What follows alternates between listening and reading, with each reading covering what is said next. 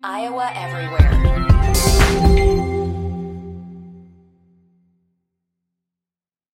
This is Iowa Everywhere. And now, it's time for Two Guys Named Chris, powered by Fairway Meat and Grocery. This is Iowa Everywhere. For the fans.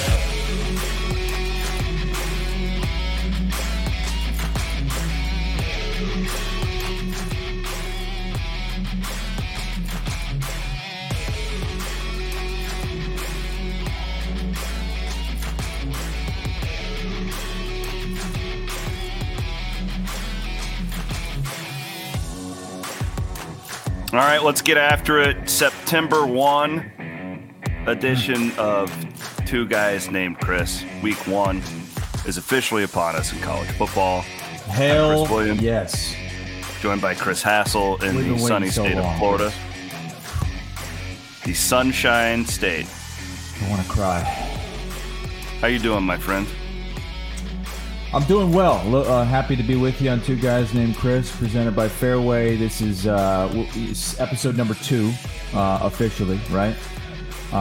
Correct. I find that hard time sleeping the night before because I'm so excited to get on and just. Mine's going all sorts. Yesterday was freaking crazy. I had to be in Iowa City yesterday for some health stuff with my daughter, and it turned into a really busy news day in college football with the Big 12's deal about their opening up media rights, and then there was the report on. The way I understand it, there's a board of directors type for the college football playoff, and they're just annoyed with all the commissioners, so they're we're going to take matters into our own hands. And then on top of that, we have actual a real slate of games. So yeah, there's a lot to get to. I kind of wish we could leave that, the expansion talk and the college football playoff talk to the offseason. That's a way to, bridge the gap in the offseason. We kind of get all that out of the way, and then you get to games. But now here we are, the day that we're going to kick off a bunch of games in week 1, Thursday night, tonight. And we're still talking about this stuff. And I get it. It's really important. But it would be nice if we could just focus on the games for once, because we rarely get to do that anymore. No, I get it. I think for our show, we probably will do that for the most part. Now, when John Miller and I come on tomorrow, I can't promise that, because Miller and I like the big picture, we like the political side of things and whatnot. But we'll touch on it all. You guys are going to get into politics? You and John Miller on politics? No, the political aspect of college football, all this stuff. Right? I was going to say, because if you're going to get into politics, you better get Dace on to even things out, right? Maybe. Maybe that's the future of Iowa Everywhere. God, no. Shout out to Fairway. So truth here. So I know you work on Saturdays clearly, and you're usually not around, but I bought a camper during the pandemic. Did you know that? You bought a camper? No, I did not know that. Yeah. So what's cool is I have a friend of mine who gives me his RV spot at Jack Trice Stadium. So on Fridays, I like to take my camper up to Jack, and I just spend the night there. So then on Saturday, I can just roll out of bed and go to work. And then, my kids are already there. You don't have to fight traffic. Sure. Anything like that. But on Friday nights, I like to do a big, nice meal. Going to the Fairway Meat Market, the one up in Ames. You've probably never been there. It's unreal. It's what's your go-to meat? Oh man, I turned the mic around and now all of a sudden I sound great. What's your go-to meat at the Fairway Meat Market? I'm a ribs man. If I could, really, if I had the time, I would do pork ribs. I would just eat pork ribs every meal of my life. No sauce. Jeez. You just put different seasonings on them. The fat. Oh, it's amazing. That's my go-to. I don't trust myself with that. I just got to go with a nice New York strip. Put that on the grill. Can't beat that either. You can't go wrong with it. Can't go wrong. So shout out to them. Tailgating, Iowa State fan, either one. Support Fairway Meat and Grocery. Support Iowa Everywhere. And hit them up for your tailgating needs.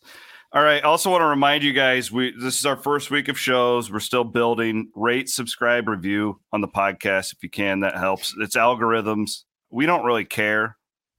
Like, it's not that big of a deal to us, like, that you tell us, like, how great we are. It helps with algorithms, if I'm just being honest. What the hell does that mean? So, I mean, I know what an algorithm is, but what are you talking about? So what that means, like the way Apple goes. All right, this sounds terrible. I don't think you need to explain it because this is just, okay. I don't. See, now you need to back away from the mic. You're really hot now. Wait, I'm too close to it now? What the hell, yeah, man? just back away from it just a little bit. See, I'm used to just having, you put it on. There you go. That's perfect. You put it on your shirt and you clip it there and you don't have to think about it. Now I got this big monstrosity in front of me. We're actually getting some of those for our studio. If you're are you? Iowa. Okay, great. Yeah. All right. So we're going to have like a cool studio where we can do game watches.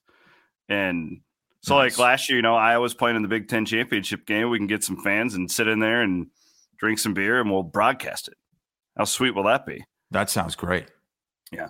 All right. So we'll start with Iowa because you sent me an alarming email last night that you're starting to get nervous about South Dakota State.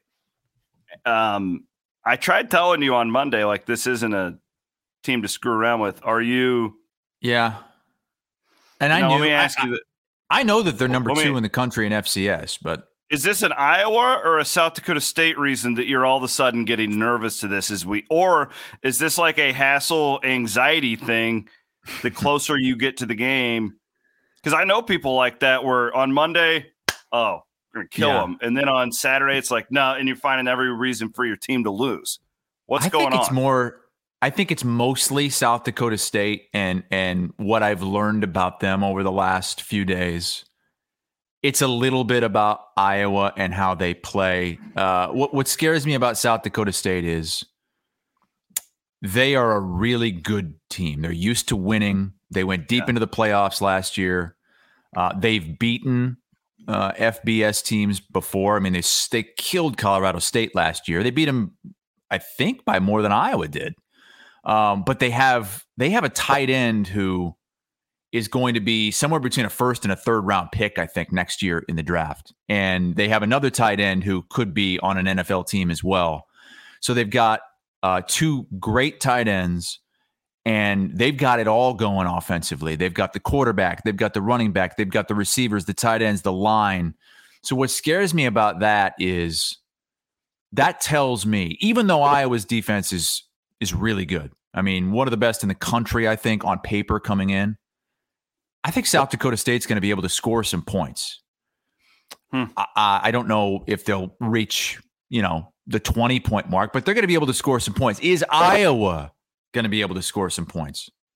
Do you have faith in Spencer Petras to move this team down the field? Do you have faith in the offensive line to push South Dakota State around, get the running game going, and impose their will? The more I think about it, the more scared I get, just because I can see South Dakota State making some big plays and putting up some points, 3 touchdowns in this game. And in my mind, I can't really picture Iowa doing that. And now I think they will, but I'm trying to picture Spencer Petras completing some deep balls and some touchdown passes. And to who? Right. Wide receiver depth is a major issue, but I will say this: while I'm worried about this game more than I thought I would be, and worried about South Dakota State, I am not worried about the wide receivers for Iowa, because it doesn't really matter. Well, you can't worry about the pass catchers when you're not even sure the ball is going to be catchable. Why worry about the pass catchers when the passes might not be catchable? I think it's more about Spencer Petras and whether or not he can put the balls on target. I'm not worried about these couple of walk-ons on the depth chart. They'll catch the football if it comes to them. I'm not worried about that. I'm worried about Iowa putting up enough points. That's what scares me, because South Dakota State has a really good offense. One thing too about these FCS teams, I would rather play like for Iowa. Who's your I'd rather play like one of those bad MAC schools in your first game than a South Dakota State. And there's a couple reasons. You're right. I think South Dakota State's better than a lot of MAC teams. Oh yeah, they'd be a very competitive MAC team. But the reason I say that too is like for these FCS schools, there's such a heightened. This game is all they've talked about for months, right? Like, and you saw it with North Dakota State when they went in there a few years ago. Like that, North Dakota State built their program by beating these FBS teams. Like that's how and then they would use that momentum and go into the FCS, and win a national championship. One of the things I think this will be really interesting to watch on Saturday for Iowa, because we've talked a lot about the offensive line, right? So you've hammered on Petras. If you talk to coaches, because I've asked coaches why do these FCS teams seem to, for a casual football fan, you'd think that the lines would not match up, that the Big Ten line would be able to dominate the FCS line. And it's actually, there's two things here. One, you're getting South Dakota State when they're completely healthy. Nobody's dinged up. Everybody's primed, ready to go.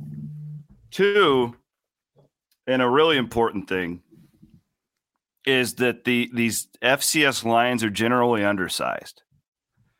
And it presents a different type of problem than an Iowa would normally see going through a Big Ten schedule. They stunt a lot. They do all kinds of crazy things because of the size differential.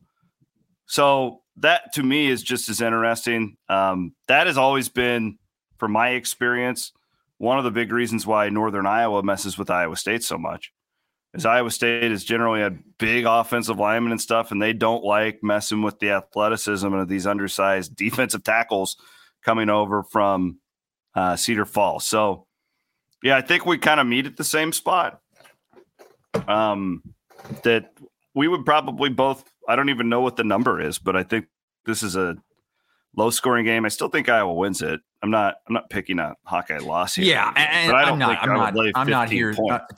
I'm not here saying that they're going to lose the game, and I'm really not that worried that they're going to lose the game. I'm worried that this is going to be a game, though. I do think South Dakota State poses some unique challenges. They're a really good team. It's the best South Dakota State team they think they've ever had.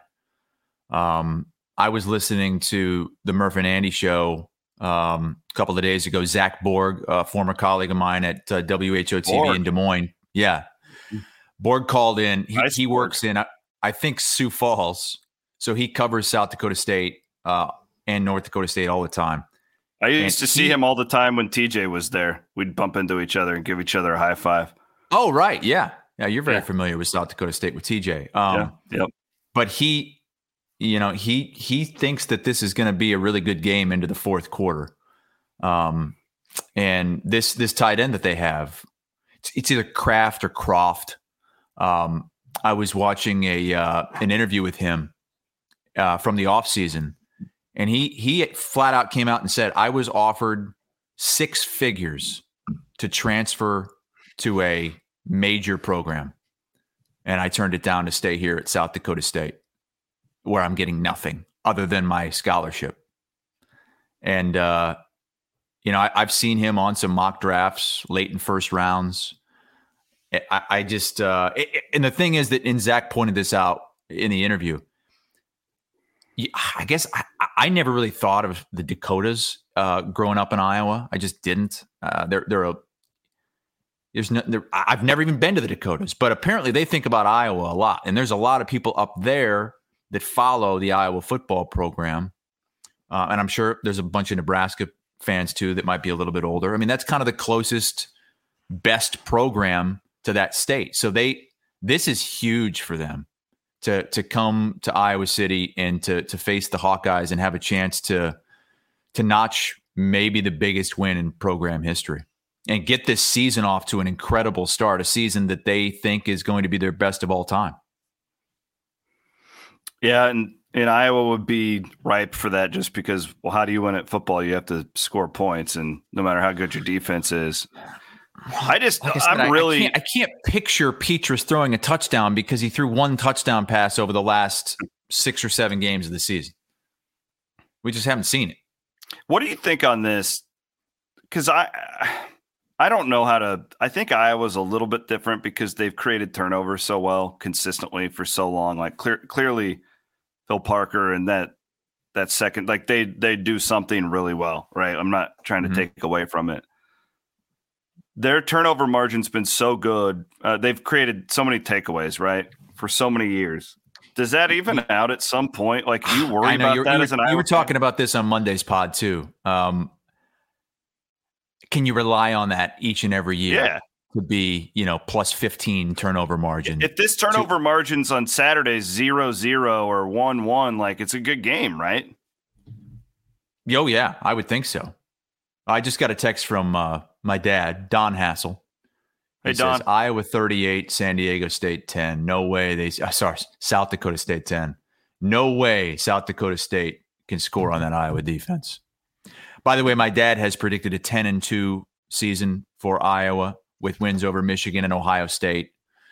Who are you losing I believe to? something like a 7-0 start. So you're losing to Purdue then?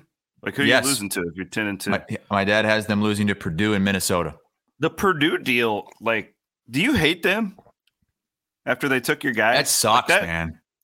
But I don't. Those are two guys. Like, they're like real dudes. Those aren't like backups. Those are real guys who really have helped. But you can't blame them. Like, you understand it. Like, why wouldn't you? If you were one of those kids, why wouldn't you do that? You see Purdue come in here, Kinnick Stadium, throw it all over the yard, run you out of the building, where you just can't get anything going offensively through the air throughout the entire season. Why wouldn't you want to go play there?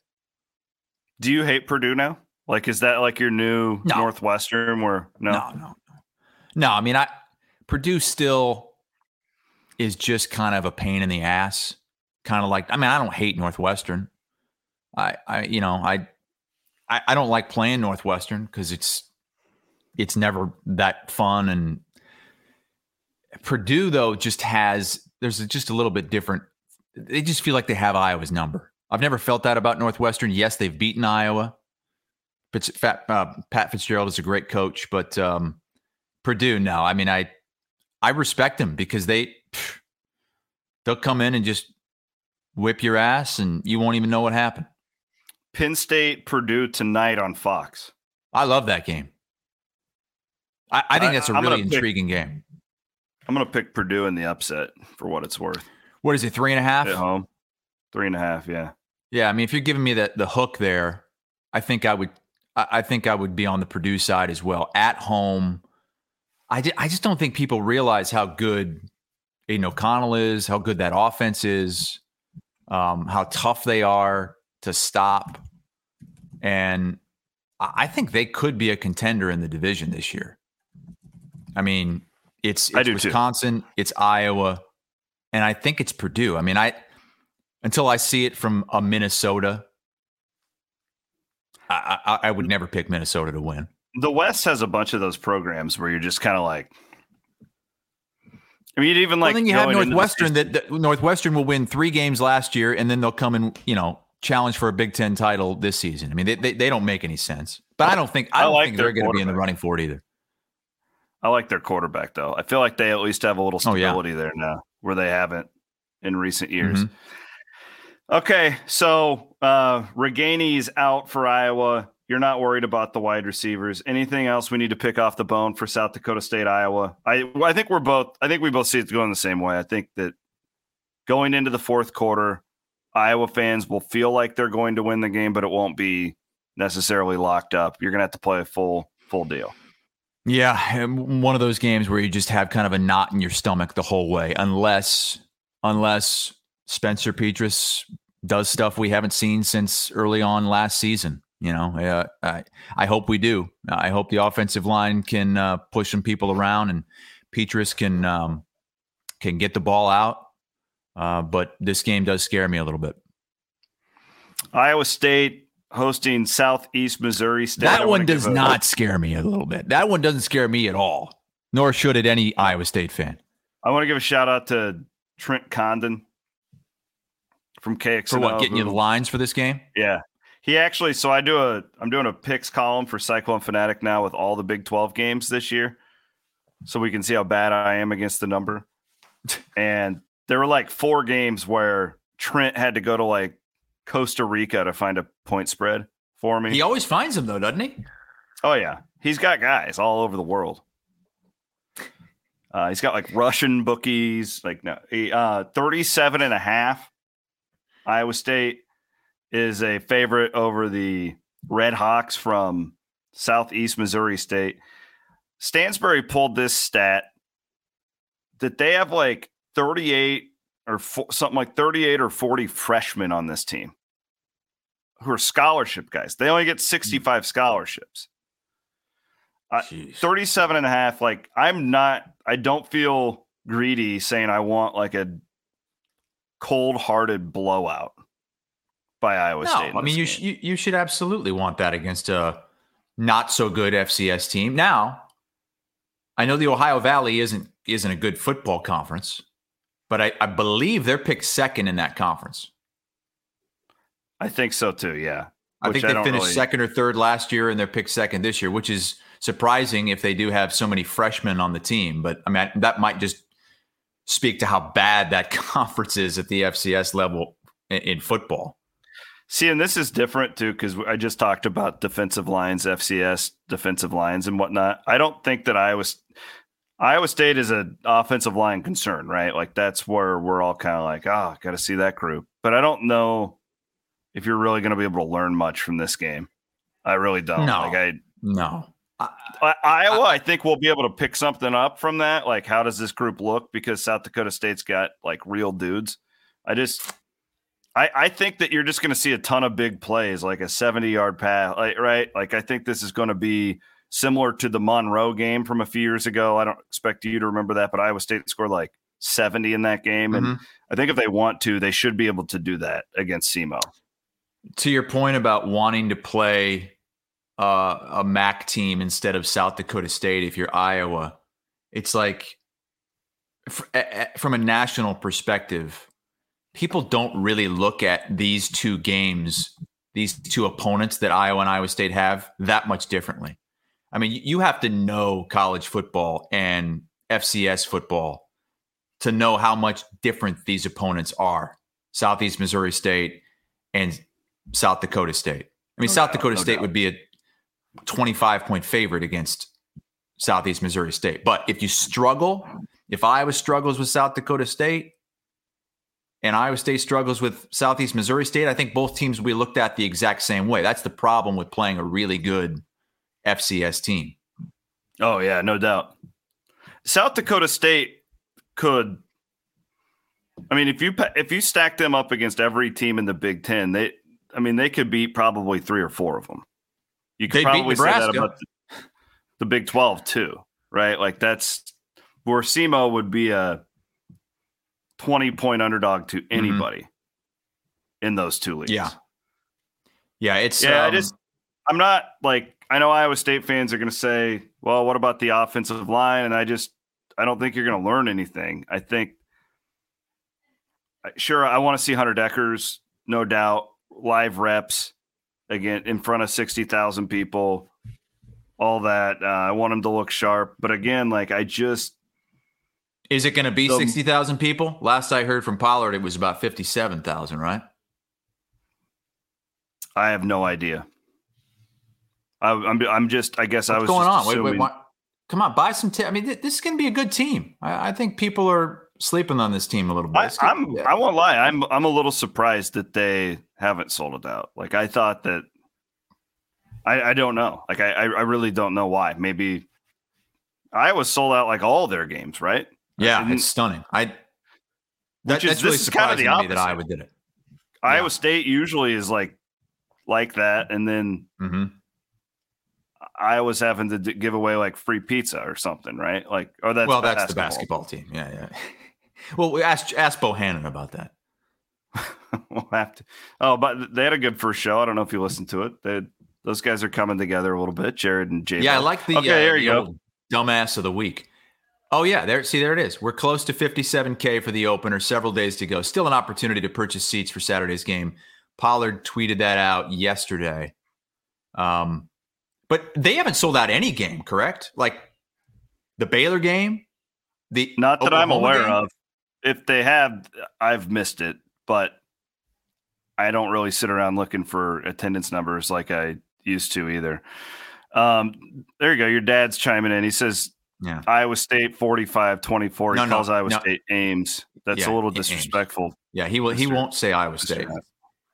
Yeah. We need to get our dads on a podcast together. That would be a hell of a time. My dad hates Iowa. We grew up and we had like season tickets to Iowa. That would be a good podcast. Dad has seen how mean Iowa fans have been to me on the internet and just hates them now. Absolutely hates Iowa.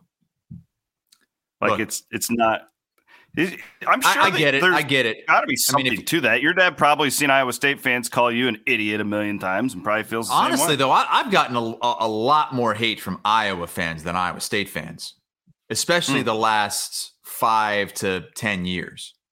When I first started out in Des Moines, it was all coming mostly from Iowa State. Now, Iowa fans would get after me sometimes when I, make fun of them on Sound Off or whatever, because I'm an equal opportunity harasser.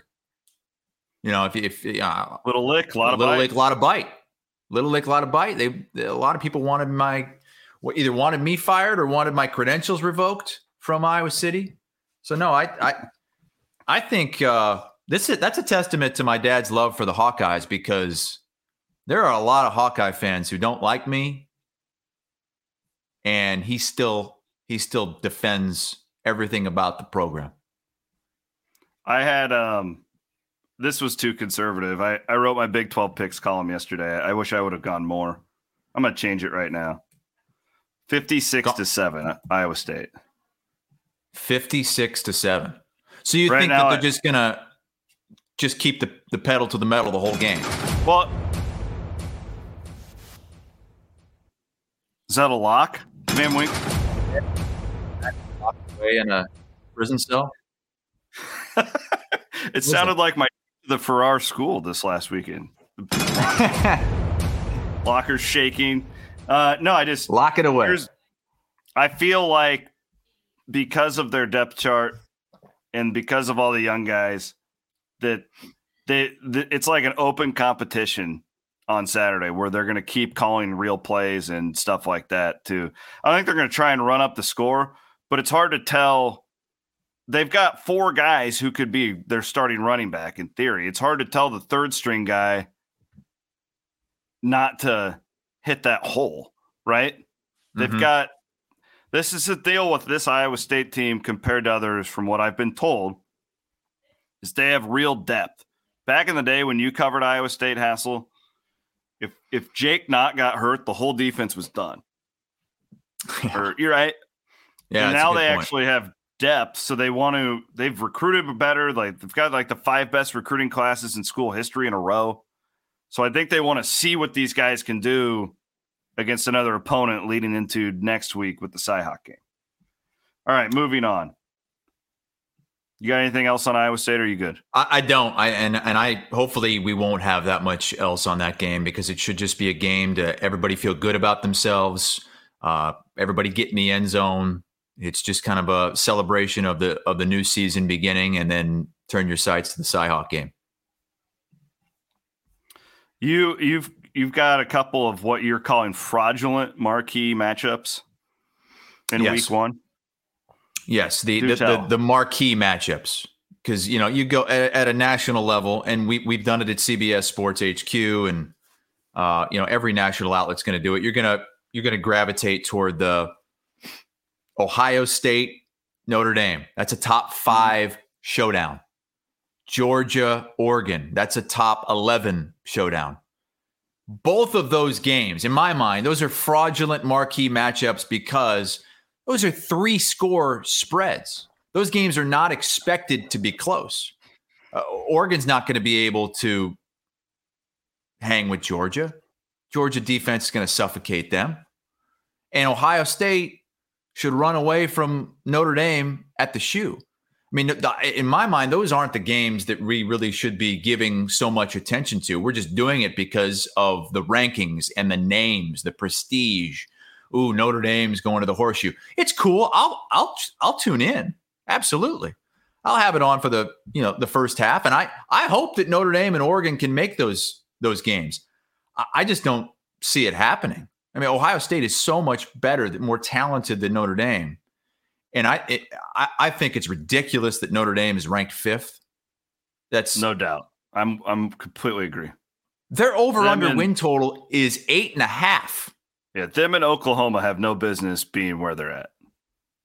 In Ohio State is a clear-cut national championship contender. They got the Heisman favorite. That should be a blowout. And I don't think Oregon is going to be able to score much on Georgia either. And that's basically, it's a de facto home game for Georgia. It's in Atlanta. I think smart football fans see through it. The casuals, all they care about this weekend is those big matchups that we're putting the spotlight on. Those aren't the best games of the week, Chris. They're not. No. So that's why we created this next segment that we're going to do every week during the season. Excuse me. The Two Guys Named Chris top 3 games of the weekend. Really original. But I think this will be fun to do because we're not going to pick like, number 2 versus number 3. Or like we're going to go like which games just personally are we most interested in. You'll probably gravitate more towards the Big 10. I'll probably gravitate a lot towards Big 12. You cover a lot of Conference USA, so you're going to be able to teach us a lot about some of these. You've done some Mountain West, like you know a lot about these Group of 5 schools that American. A lot of our listeners, I like Group of 5. You can have a great matchup in the Group of 5, and we'll give absolutely. You some. So I think this will be a fun way for us to cover the whole map. Do we want to try to pick 3 separate games? Can we overlap at all? I think it'll be fun if we don't tell each other going into it. Okay. Fair enough. But we can't do Iowa and Iowa State, right? No Iowa and Iowa State. And no cherry picking, the 1 versus 2. Yeah, I mean, I feel like some weeks there might be like if number 1 versus number 2, I mean, maybe that's one. But I think that we get a little more obscure with these. Sure. Show the rest of the map. You want to go first or you want me to? You go first. All right, number 3 for me is Cincinnati at Arkansas. Great game. Arkansas, 7.5-point favorite. It started at 6, steamed up for 2 reasons. Arkansas thinks they're going to be pretty good. We'll see. Are they going to be pretty good nationally or pretty good like for their standards is a different conversation. Cincinnati's really fascinating to me, though. You lose a lot of your big name guys right to the draft. You come off of your playoff appearance, but like Luke Fickell, to me. This isn't a program that's just going to go from the playoff to all of a sudden they're 6-6 and on a rebuild. Like I think that I don't know if Cincinnati will win this game, but I'm really interested to see how they perform at a good SEC team in week 1. If they go in there and win this game, what's to say they're not going to run the table again and be a playoff contender? I don't know. And this is one of the things, Hassel, like going into week 1, we don't really, if we're being honest, we don't really know anything about hardly any of these teams because college coaches are so protective of information and whatnot. And now in the someone won't even release a depth chart. Yeah. The depth chart Matt Campbell put out is just garbage. Like it's just, he's telling us Jake Remsburg's day to day. He's not day to day. Like, right. Like, so we don't know anything. And Cincinnati's one of those teams where, okay, I guess I wouldn't be surprised if they would lose by 2 touchdowns here. I wouldn't be surprised if they won it. And so I'm really intrigued by that. I think it could have national implications. Yeah, I talked to Josh Pate and Danny Cannell about this game yesterday. We broke it down. And Pate's actually going to this game. Pate can go to any game he wants for his this year he's calling it his every given Saturday tour for Late Kick. He's going to that game. He thinks it's going to be the best game of the weekend. And he said, look, nobody is picking Cincinnati outright. Nobody. He said, we'll see. He thinks that's going to be a really good game and Cincinnati has a chance. That's a great pick. In Cincinnati, like they're used to big spots. Like they're not going to go into Arkansas and intimidated or they do this all the time. But it's going to be a great atmosphere because you're right. Arkansas fans are jacked up about this season. My best friend from high school is huge Arkansas fan. He thinks they're winning 10+ this year. Wow. Okay. Number 2 is tonight. I almost put this as number 1, but it's West Virginia at Pitt, the backyard brawl for the first time since 2011, I think. Great piece by Ross Dillinger of Sports Illustrated this week about the history of this game and how it came back. Shout out to both athletic directors and schools for actually playing this game. This is same with, we kind of hit on Nebraska, Oklahoma, renewing that, right? This is good for college football. This is the prime ESPN game tonight. Pitt is really interesting with Keldon Slovis coming to replace Kenny Pickett. They got to replace their offensive coordinator, but the entire offensive line is back for a top 25 team. And they've got like 3 of their best running back. I think Pitt's going to be pretty good. I'm really curious from a Big 12 standpoint with West Virginia, JT Daniels starting for Neil Brown there.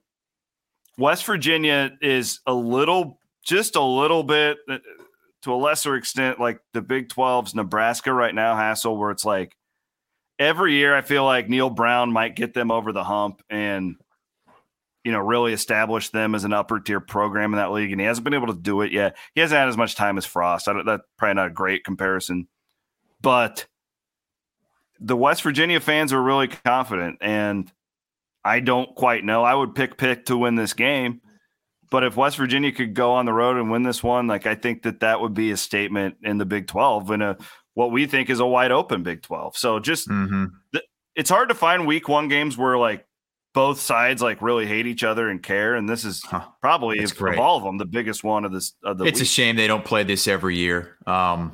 As we've read about, we've talked about West Virginia in the Big 12. It doesn't make any sense. They've lost all their regional rivalries basically. So it's good that they have this one back this year.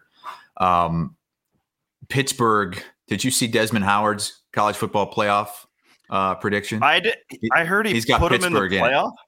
Yeah, he's got Pittsburgh in it. And there's a lot of people that are high on them, even though they lost Kenny Pickett and they lost the number 1 wide receiver in college football last year to USC. Yeah. This is going to be fun. I'm really excited to kick off the weekend with this one. Last for me, number 1, I like that it's standalone. Florida State at LSU. You've got the Brian Kelly storyline. Florida State, I love Mike Norvell. Iowa State played them in a Liberty Bowl when Mike Norvell was at Memphis. I followed them last year with Chubba Purdy being there. He's at Nebraska now, but kept an eye on them. I've always been, Hassel, you probably need to learn this about me. I mean, I'm not like fanatical about it. I've always been a closet Florida State fan, and it goes back to my. You're talking to me like we haven't known each other for almost 20 years. I'm well aware of this, Chris. Well, I got to tell the audience then, okay? But okay, they've always been like, I started rooting for them when they beat Nebraska in the Orange Bowl in the 90s because I hated Nebraska so much, and I was like, oh. For guys our age, late 30s, I mean, when we were growing up and starting to watch sports, Florida State was the it team. Yeah, the awesome tomahawk logo. Chop, Charlie Ward. Yeah. So that I'll be rooting for Florida State, obviously, in that one. But LSU's interesting too. I think I have an over on Florida State as far as the ticket goes for their win total, and they played Duquesne or whoever it was, so you can't really take anything from it. Florida State fans are they're feeling themselves now, though. After that victory over Duquesne, they really put a lot of stock into that. They think they're going to win this game outright. This was Danny Cannell's upset special. Big surprise, wow. Danny Cannell, former Florida State quarterback. Okay. He thinks they're going to win this game. But this is in the Superdome. LSU always plays well there. It's a home game base. De facto neutral, but it's a home game for LSU. See what Brian Kelly can do with this. He's got questions at quarterback. Where are they going to go? They've had a back and forth battle all summer long, and Florida State. There's a lot of Florida State fans that think this is the year they finally turned it around. So that is going to be a good game. That's Sunday night. Yes. That's the Sunday game, right? I believe so, because then you have standalone Sunday, and then Monday it's Clemson, Georgia Tech. Yes, which that'll be terrible. Georgia Tech's awful. Yes.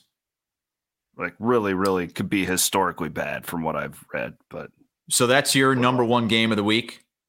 Yeah. What do you got? What's your top three? Well, I'm starting right there. That's my number 3 game of the week, and we've kind of gone over this already. I think this is going to be a really fun game, and I like that it's on Sunday, and it's not competing with anything else. With Brian Kelly factor, the LSU quarterback factor, and just 2 huge brands going at it in really a game that looks like a toss-up. So that's my 3rd best game.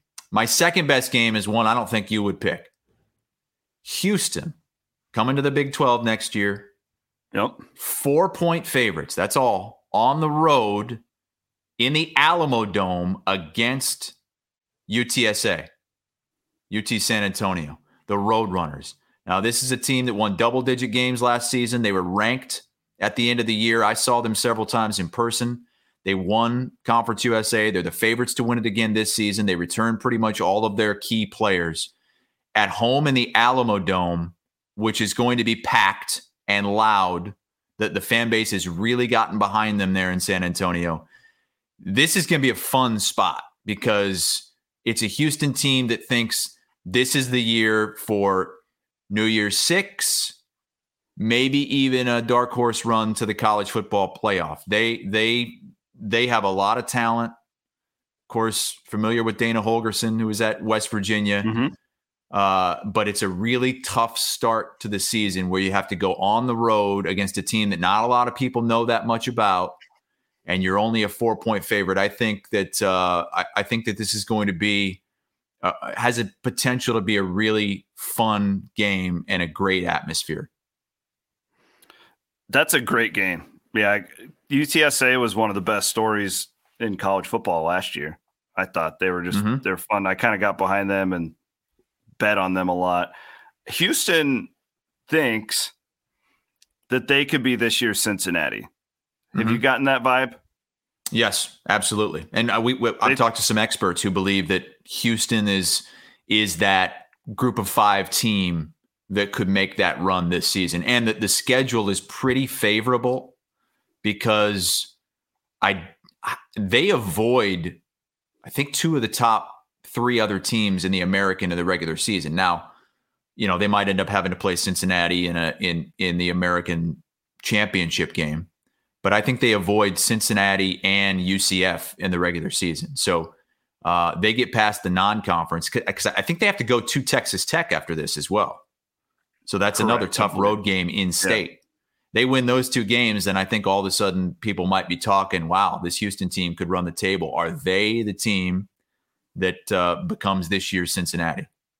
Yeah, so there's national implications on that game. What a buzzsaw, though, going into San Antonio, that Alamo Dome. Have you ever watched Iowa play there? Have you been there for one of those games? I have not been. For the Alamo Bowl, no. You can get Big Ten lost that tie-in, and you guys got it in the Big 12. That's a great bowl game, and it's a fun city. I'm calling. All right, number 3. I'm calling some games at UTSA this season. You mean number 1? Who's their coach again? UTSA. He's a great story. Do you know off the top of your head? He was a high school coach. Yeah. There's a good story here. I knew that. Just took over last season and I think started 10-0. This guy, he's just a really nice guy who knows how to coach football. He is just a football coach, and should have been Jeff Traylor. Could have been, in my opinion, the national coach of the year last year. I think they only lost 1 game, but that's my number 2 game of the weekend. My top game of the weekend, and I'm surprised this wasn't on your list. Utah going to the Swamp. This is a really intriguing matchup. You got Florida State with new head coach Billy Napier at home as an underdog in non-conference play. Utah, a really sexy, sleek preseason pick to go to the college football playoff. And you have 2 quarterbacks who are dark horse Heisman Trophy candidates going into this season. Anthony Richardson at Florida, they think he could have a real breakout year. And Cameron Rising for Utah, who had just a magnificent season out of nowhere last year. This is my number one game of the weekend. It's going to be a great atmosphere. In Utah, a favorite at the Swamp. I can't wait for that one. Have you ever had any run-ins with Utah's fan base? Never. And why have you? Well, with this whole Big 12 versus Pac-12 thing. Okay. No, in fact, I've never met a Utah fan. They're the worst. I honestly think it's the worst fan base I've ever dealt with. Well, they're passionate in Utah. I've called a bunch of college football games at Utah State. Between Utah State, BYU, and Utah, all kind of in that Salt Lake City area. I mean, they are passionate sports fans. One thing I have learned is that the Holy War, so I've befriended BYU fans on the Twitter machine, and the Holy War is kind of a whole different deal than what we have going on here with Cyhawk. Like the level of hate. I mean, I guess they call it the Holy War for a reason, but because it's kind of a religious thing. Yeah. And I made some like joking kind of tweets that I was a big BYU guy. I hate Utah and all this stuff. And like the level of vitriol that was coming at me from these Ute fans, it was really, really, really intense. I don't think I was quite prepared to jump into the Holy War, but I'm all in now. I'm a BYU guy. So I'm with you. Like, I'm very interested in this game. Give me Florida. I'm rooting for Florida here because I can't handle Utah going to the college football playoff. That would be really bad for me personally. But there's another aspect of this game that I think is interesting, and it kind of goes into the Michigan conversation with the quarterbacks that I've thought a little deeper about. Is Harbaugh could be trying to keep both of those guys at Michigan, right? Because you can just transfer now. Like, it's just a totally different world we live in. And Florida had a lot of problems, if you read, with their collective, right? Where they didn't think that, their point being, it may be the first game for Billy Napier, but when you look at what he's getting paid, you look at the setup of, the future of college football. I think it's safe to say, like, there will already be people doubting him if they lose this opening game to Utah. There have already been people doubting him because he got off to a really rough start on the recruiting trail. Now, things kind of picked up toward the end of the offseason, toward the end of this latest recruiting cycle, and he's won some favor with the fans. But you're right. I mean, you lose your first game at home. I can't imagine that there are many Florida first-year head coaches who would have lost. Nori. No. Sorry. Our dog Nori just had ACL and meniscus surgery. She's got the cone of shame on. And she heard somebody at the door. I had to put Dirks in his kennel because on Monday, he started eating all the trash from my trash can here. So I locked him up so that I didn't have that problem. But yeah, he's on prednisone. Have you ever had to put your dog on a steroid and then they just eat everything? I don't think so. Really? Yeah, he'll eat anything. Is that what Sosa and McGuire were like in the late 90s, you think? They just ate everything? Just probably. They needed calories. Yeah. Needle in one hand and a hamburger in the other. No, you're right. I mean, if they lose this game, even though Utah's favored and Utah is expected to have a much better season than Florida, you ratchet that pressure up right away. And as I was saying before Nori interrupted me, I can't imagine that there are many first-year Florida head coaches that lost their first home game. I can't imagine that. Normally, I think you start with a better, a more favorable matchup. Feels like not that long ago, Dan Mullen was like the guy. Yeah, it went so wrong so fast, and it mostly happened on the recruiting trail. Recruiting is so important, and he was a can't miss. He was one of the Frost was like that, where it's just like there's certain hires where you're like, oh, this is a can't miss, and Dan Mullen was like that. Nebraska and North Dakota, that was not one of our games to watch this week. No. It's not North Dakota State. It's North Dakota. The Sioux. So the Fighting Sioux, I believe. Yeah, that should be a romp for Nebraska. The win by 50+ fan base will get all puffed Frothy. up again. Yeah. Shout out to Fairway Meat and Grocery, the exclusive title sponsor of Two Guys Named Chris. If you're tailgating in Ames or Iowa City, we would encourage you to stop at a local Fairway store on your way to load up and support Chris, our sponsor in Iowa Everywhere. Where did the most people consume our first show? Was it on Twitter? Was it on Apple Podcasts? Where was it? I think, I would have to completely crunch the numbers. I would say Apple Podcasts would be number one as far as people listening to the entire hour. I think I'm getting a lot of DMs, Chris. Getting a lot of DMs. Yeah, a lot of Twitter. Executives in coming on board with Iowa Everywhere. Oh, yeah. All right. CEOs, major companies. I don't know why they think I'm in charge. I guess my name's Chris. Yeah.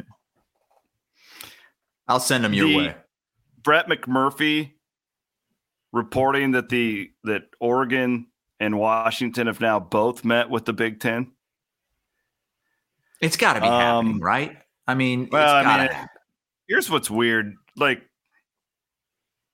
You don't normally get these type of matter of fact reports when it comes to this stuff.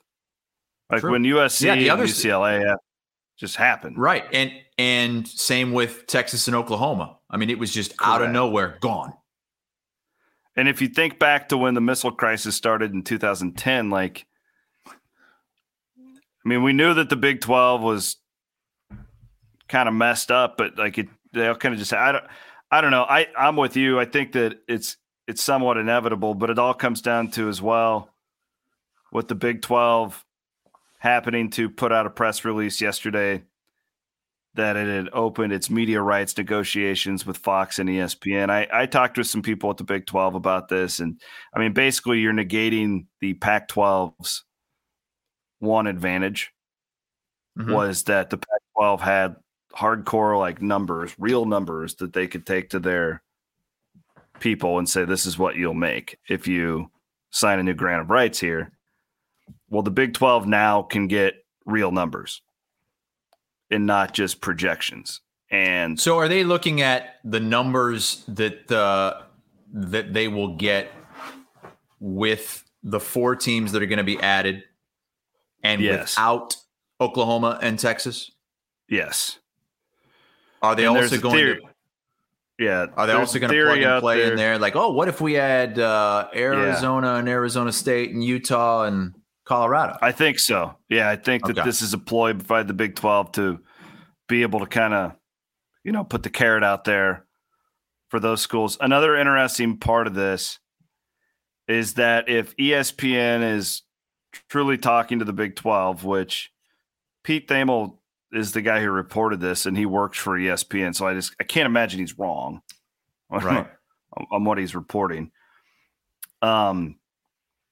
Very possible, I'm told, almost likely, that this will speed up and expedite the Texas to Oklahoma move to the SEC. And I think that's a good thing, don't you? For everybody, move on. Yes. Absolutely. There should not be a Big 12 that includes Cincinnati and Oklahoma. When those 4 teams come in, Texas and Oklahoma should go out. I don't want to see that conference for a year or two. I want to see it like it's going to be. Speed it up. Why wait? Agree on a fee and move on. Yeah. I think they'll make it, Chris, so it's advantageous for the Big 12 to let them out. Because right now the Big 12's they have these exit fees and right. It's all about money. We know this. I think ESPN could do it because a lot of Big 12 fans are well, why are you talking to ESPN? They tried to kill your conference. And you only have so many options, right? Because I don't think CBS or NBC are probably going to be too serious about the Big 12 now that they have the Big 10. I think the ESPN could say, listen, we'll pay you more than you're actually worth if you let them out of their agreement. And so you're going to have a better deal. And with that, ESPN can get its new SEC going, which is going to make them more money than what they would be paying over the Big 12. And it kind of resets everything with college football at the same time when USC and UCLA go to the Big 10. So I think that's the ideal situation for everybody. It is. And college football fans as well. Where it's ideal for ESPN because you're starting with your new SEC the same time that the other networks are going to be starting with the new Big 10, adding USC and UCLA. The reason I think that this Washington-Oregon thing is going to happen is because I just can't see the Big 10 leaving USC and UCLA out there all by themselves with no one else that's even close travel-wise. I think they have to add some more West Coast teams to this conference to make it viable schedule and travel-wise. That, and don't you think, maybe I'm completely wrong here. Maybe I'm giving these decision makers too much credit, which is very possible. But don't you think that USC and UCLA, before they did this, would be like, hey, what are the long-term plans? Right? Or are we going to have to be traveling? Did they, or did they just say, that much? Oh, God, yes, let's do it. Who cares about the travel? You might be right. You might be right. But the closest campus to LA is Nebraska. Yeah. 1,500 miles. Like Wall Street Journal did a phenomenal piece on this a couple weeks ago about, they basically were like preview, like, because football is not a big deal. You only travel like 5 times a year, whatever. Mm-hmm. But like for the basketball teams and for like the volleyball teams, they're going to have to be gone for like 2 weeks at a time for it to truly make sense. And that's assuming they're still, most volleyball programs don't take charter flights. Now, maybe they will in this new Big 10. What are they going to be connecting through Denver on the way to go through Denver? Good luck getting, and then to Chicago, and then how are you getting to Penn State? How are you getting there? Like if you're not chartering, you're not flying into an airport near Happy Valley. How are you getting to West Lafayette? Yeah, it's sad, but we're always looking out for the student athlete, Chris. That's a good way to end it. So what are you're just sitting around and watching games this weekend? You don't I can't wait. I can't wait. Yeah, I since I called the game week 0, I don't have a game this weekend, and it's really rare for me to have a college football Saturday off. So I'm going to just soak up as much college football goo as I can. That's great. You're going to be just salivating to get here on Monday morning. Yes, absolutely. I'll be coming with material. Hey, I've got I don't have like a TV room like some of our friends have and you might have, but I go and I grab with the streaming devices, the Rokus and all that. I go and I grab 3 TVs and I put them right next to each other. So I've got 3 games going at once. I've got my, the laptop, my phone. So just give it to. I haven't had this feeling since March Madness. It's been so long since I've gotten the TVs out and lined them all up. But it's back, baby. I'm so luck happy. To your Hawkeyes. Yeah, I don't think Iowa State's going to need any luck. That Iowa game might be interesting. Fun first week, brother. Thank you. Thank you, Chris. Appreciate y'all for listening. Please rate, subscribe, review. Because of the algorithms, right? Not for us. Big algorithms, guy. We don't care if we get a 5-star review. We just need it for the algorithm. I'm just being honest with you. Transparency is the number one thing you can do. And I'm telling you guys, if you want to help us out, if you rate and review and subscribe, like that helps the algorithms. We're big algorithm guys. Whatever that means. I trust you though, Chris. I trust you. Stop on off at a Fairway. Get yourself a bundle of meat on your way to Ames in Iowa City. Have a great weekend. Enjoy week 1, everybody. Iowa Everywhere.